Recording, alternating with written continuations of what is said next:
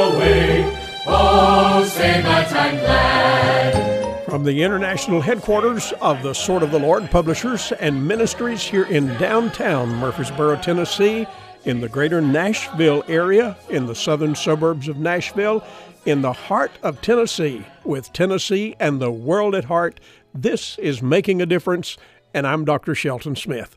What a joy it is to welcome you on this Friday. We're glad that you've joined us, and we're looking at a series of messages out of 2 Timothy entitled, So Here We Are. And I'm going to be looking at some more details about what that means. We're living in a world of darkness, but Jesus has made us light when we come to Him, and we have the privilege to shine as lights in this old darkened world, and yet we struggle with that sometimes, but we have a lot of help right here in 2 Timothy that'll strengthen our hand, strengthen our heart, that'll help us to get the job done. So we're going to look at that momentarily. Well, the weekend is just ahead, and I know that whenever we think about the weekend, we're thinking about the Lord's Day, we're thinking about Sunday, and this Lord's Day I'll be preaching at the Bellwood Baptist Church here in Murfreesboro Sunday morning and Sunday night, and we invite you to come and be a part of the service there. And then come July, I'm announcing almost every day, because I sure don't want you to miss out on it, the National Sword of the Lord Conference, July 17 through 20, and that's over in North Carolina, the Winston-Salem area at Walkertown, North Carolina. Great facility there, great place. I mean, all kinds of good things, and this conference is something you really want to get in on. Check us out at theswordoftheLord.com. All of the details are there, along with a lot of other things. Well, let's get right to our study. Here we are at 2 Timothy, and let me read again chapter number 3, which is kind of setting the stage for this. In verse 1, it tells us, "This know also that in the last days perilous times shall come." And then it gives that list of things. Men will be lovers of themselves. They'll be covetous.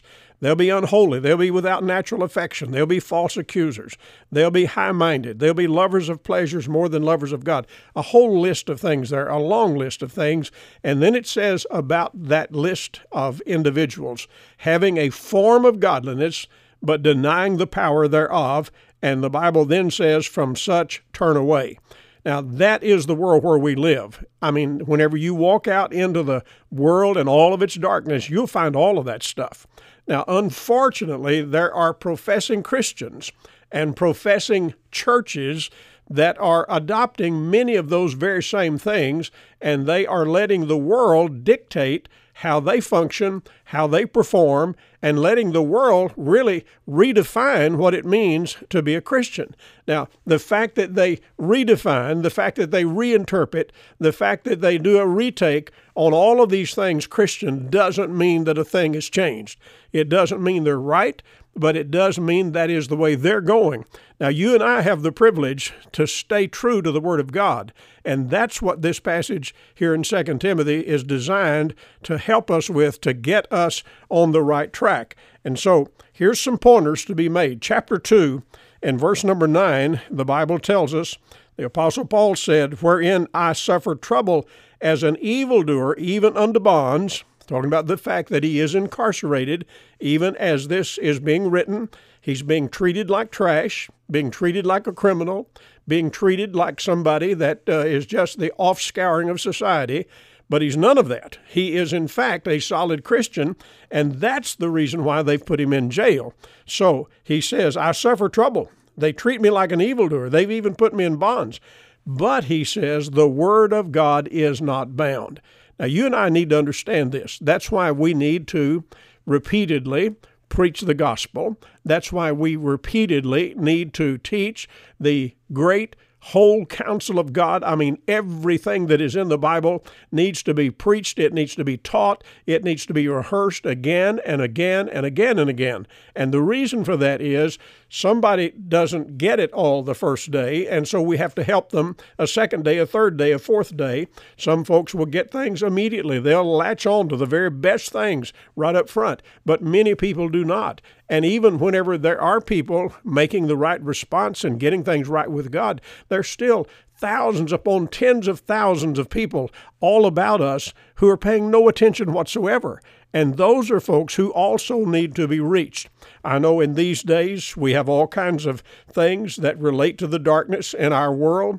I mean, the shootings that take place in the churches and schools and theaters and sporting venues and other places like that, where that innocent people are killed, and drive-by shootings in neighborhoods and robberies and rapes and all kinds of things going on like that are happening because somebody is in the darkness, somebody is following the mandates of Satan, and they're doing those kinds of things. That is the world where we live. Well, what do we do about that? Well, just today I heard some people talking on a radio talk show, and they were talking about the need for more psychologists and more psychiatrists and more counselors and more social workers, and maybe some of that helps. I don't know. I'm not sure about that, but here's what I do know. The real thing that needs to happen, the drive-by shooter needs to be taught right from wrong. From the time that child is in the cradle, I mean all the way up through high school until they're out on their own as an adult, some mom and dad needs to be teaching them right from wrong. The churches in the neighborhood need to be standing for right and standing against wrong. And the schools need to be teaching right from wrong. All of this malarkey, I'll call it, all of this stuff that is being taught these days, that you can't tell a child that a lie is a lie, or you can't tell them that they stole something when they stole something. All of that is just absolute nonsense, and it has produced people in our society who have very little concept of right from wrong. And we need to ingrain into people what is right and what is wrong. And listen, we don't have to go any further than just look at the book of Proverbs, look at the Ten Commandments. We can find the facts about those issues. And whenever we do that, remember, that will have an impact on society. The crime rate will go down if we do that. Now, what he tells us here, the Apostle Paul said, he himself may be incarcerated, but the Word of God is not incarcerated. The Word of God is not bound.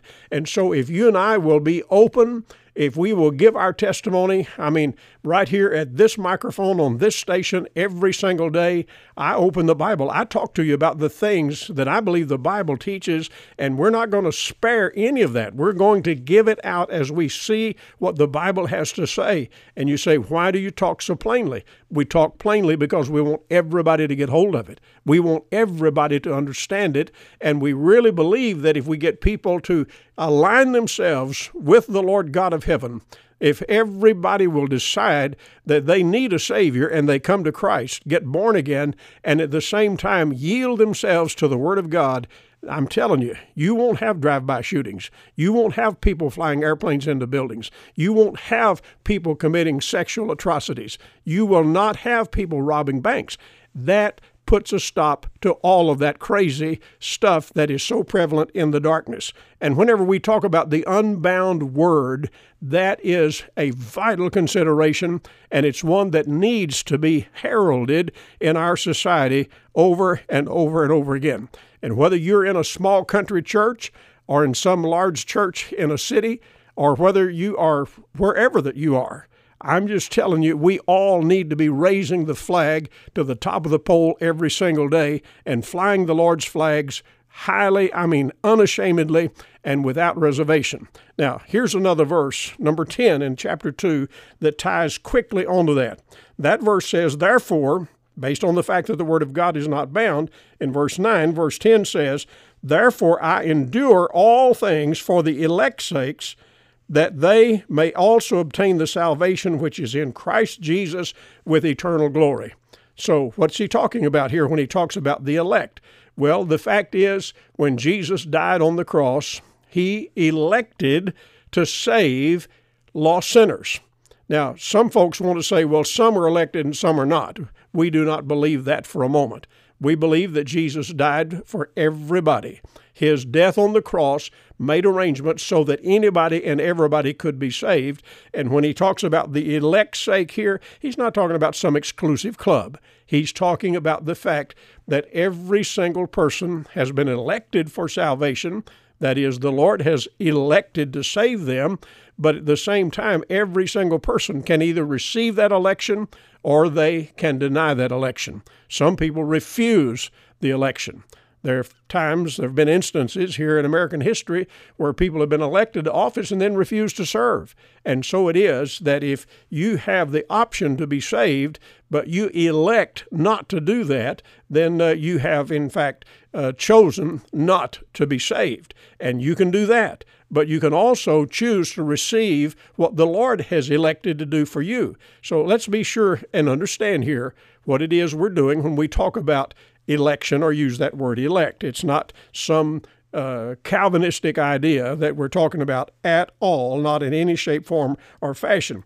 In fact, the Apostle Paul said, I'm willing to endure all things. I'm willing to put up with whatever. And he, of course, is talking about the incarceration, among other things. But he said, I will endure all things in order to see that these folks who can be saved, that they will be saved, and that they have the opportunity to hear about the message of salvation. You and I need that same kind of resolve in our city, in our area where we live and work. I mean, every place that I go in my travels out across North America and other times when I've traveled around the world, every place that I go, every microphone that I get, every time that I stand in front of a live audience, I want to present the gospel, among other things that I may be doing, but I also want to make an appeal to people who may be in that audience to come to Christ. And even here on this broadcast, I'm sure that from time to time, there may be somebody listening to this broadcast, and maybe a lot of somebodies who haven't yet received the Savior, and that's why that I continually say, come to Christ, receive the Savior. Jesus died on the cross. He arose from the grave. He made arrangements for your salvation, but He'll not force it on you. It'll be a matter for you to voluntarily decide that you're going to put your trust in the crucified and risen Christ and let Him become your Savior, forgive you of your sin, birth you into the family of God, and reserve a place for you in heaven when you die. So here we are. Oh, yes, we're in this old world with all of its trashy ways, with all of its darkness.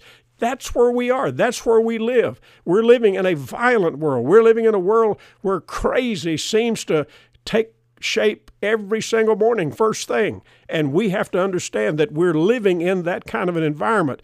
But the truth is, the Word of God is not bound by that darkness. The Word of God is not bound by all of that violent behavior. And if you and I will simply get the Word out, it will have an impact. And that means that we take that Word and we give it to every single person that we possibly can in order to introduce them to the Savior, in order to get them to turn from their sinful ways and turn to the Lord Jesus Christ. When you begin to listen to Him, it is going to make a mighty difference in how you behave. The Word of God, from the very beginning in Genesis all the way through the last chapter of the Revelation, has just point after point after point about how we conduct ourselves, about how we function in this world of darkness. You and I are, because we're saved, whenever we come to Christ, we become the light in the world. We become a dispenser of light. We're to let our light shine. And when we do, that always dispels the darkness. The darkness may be powerful. It may do damage where it's allowed to just do its thing. But the light, and the light of the Lord in particular, it shines and dispels the darkness at every turn in the road. And you and I have every reason to be encouraged even in these days with all of this stuff that is listed here as the characteristics of the time. So yes, here we are. But let's not give in. Let's not be discouraged. Let's not let up. Let's continue to do what we ought to do as a Christian. Well, come Monday, we'll do some more of this, but I trust you'll join me, and do have a great weekend. And in the meantime, write me a note. I'd love to hear from you. Write to me, Dr. Shelton Smith, at P.O. Box 1099, Murfreesboro, Tennessee, 37133. The email address is radio@swordoftheLord.com. Look, have a great weekend, and I'll be right back here Monday. Hope you'll join me then. God bless you. Have a good rest of the day, and goodbye for now.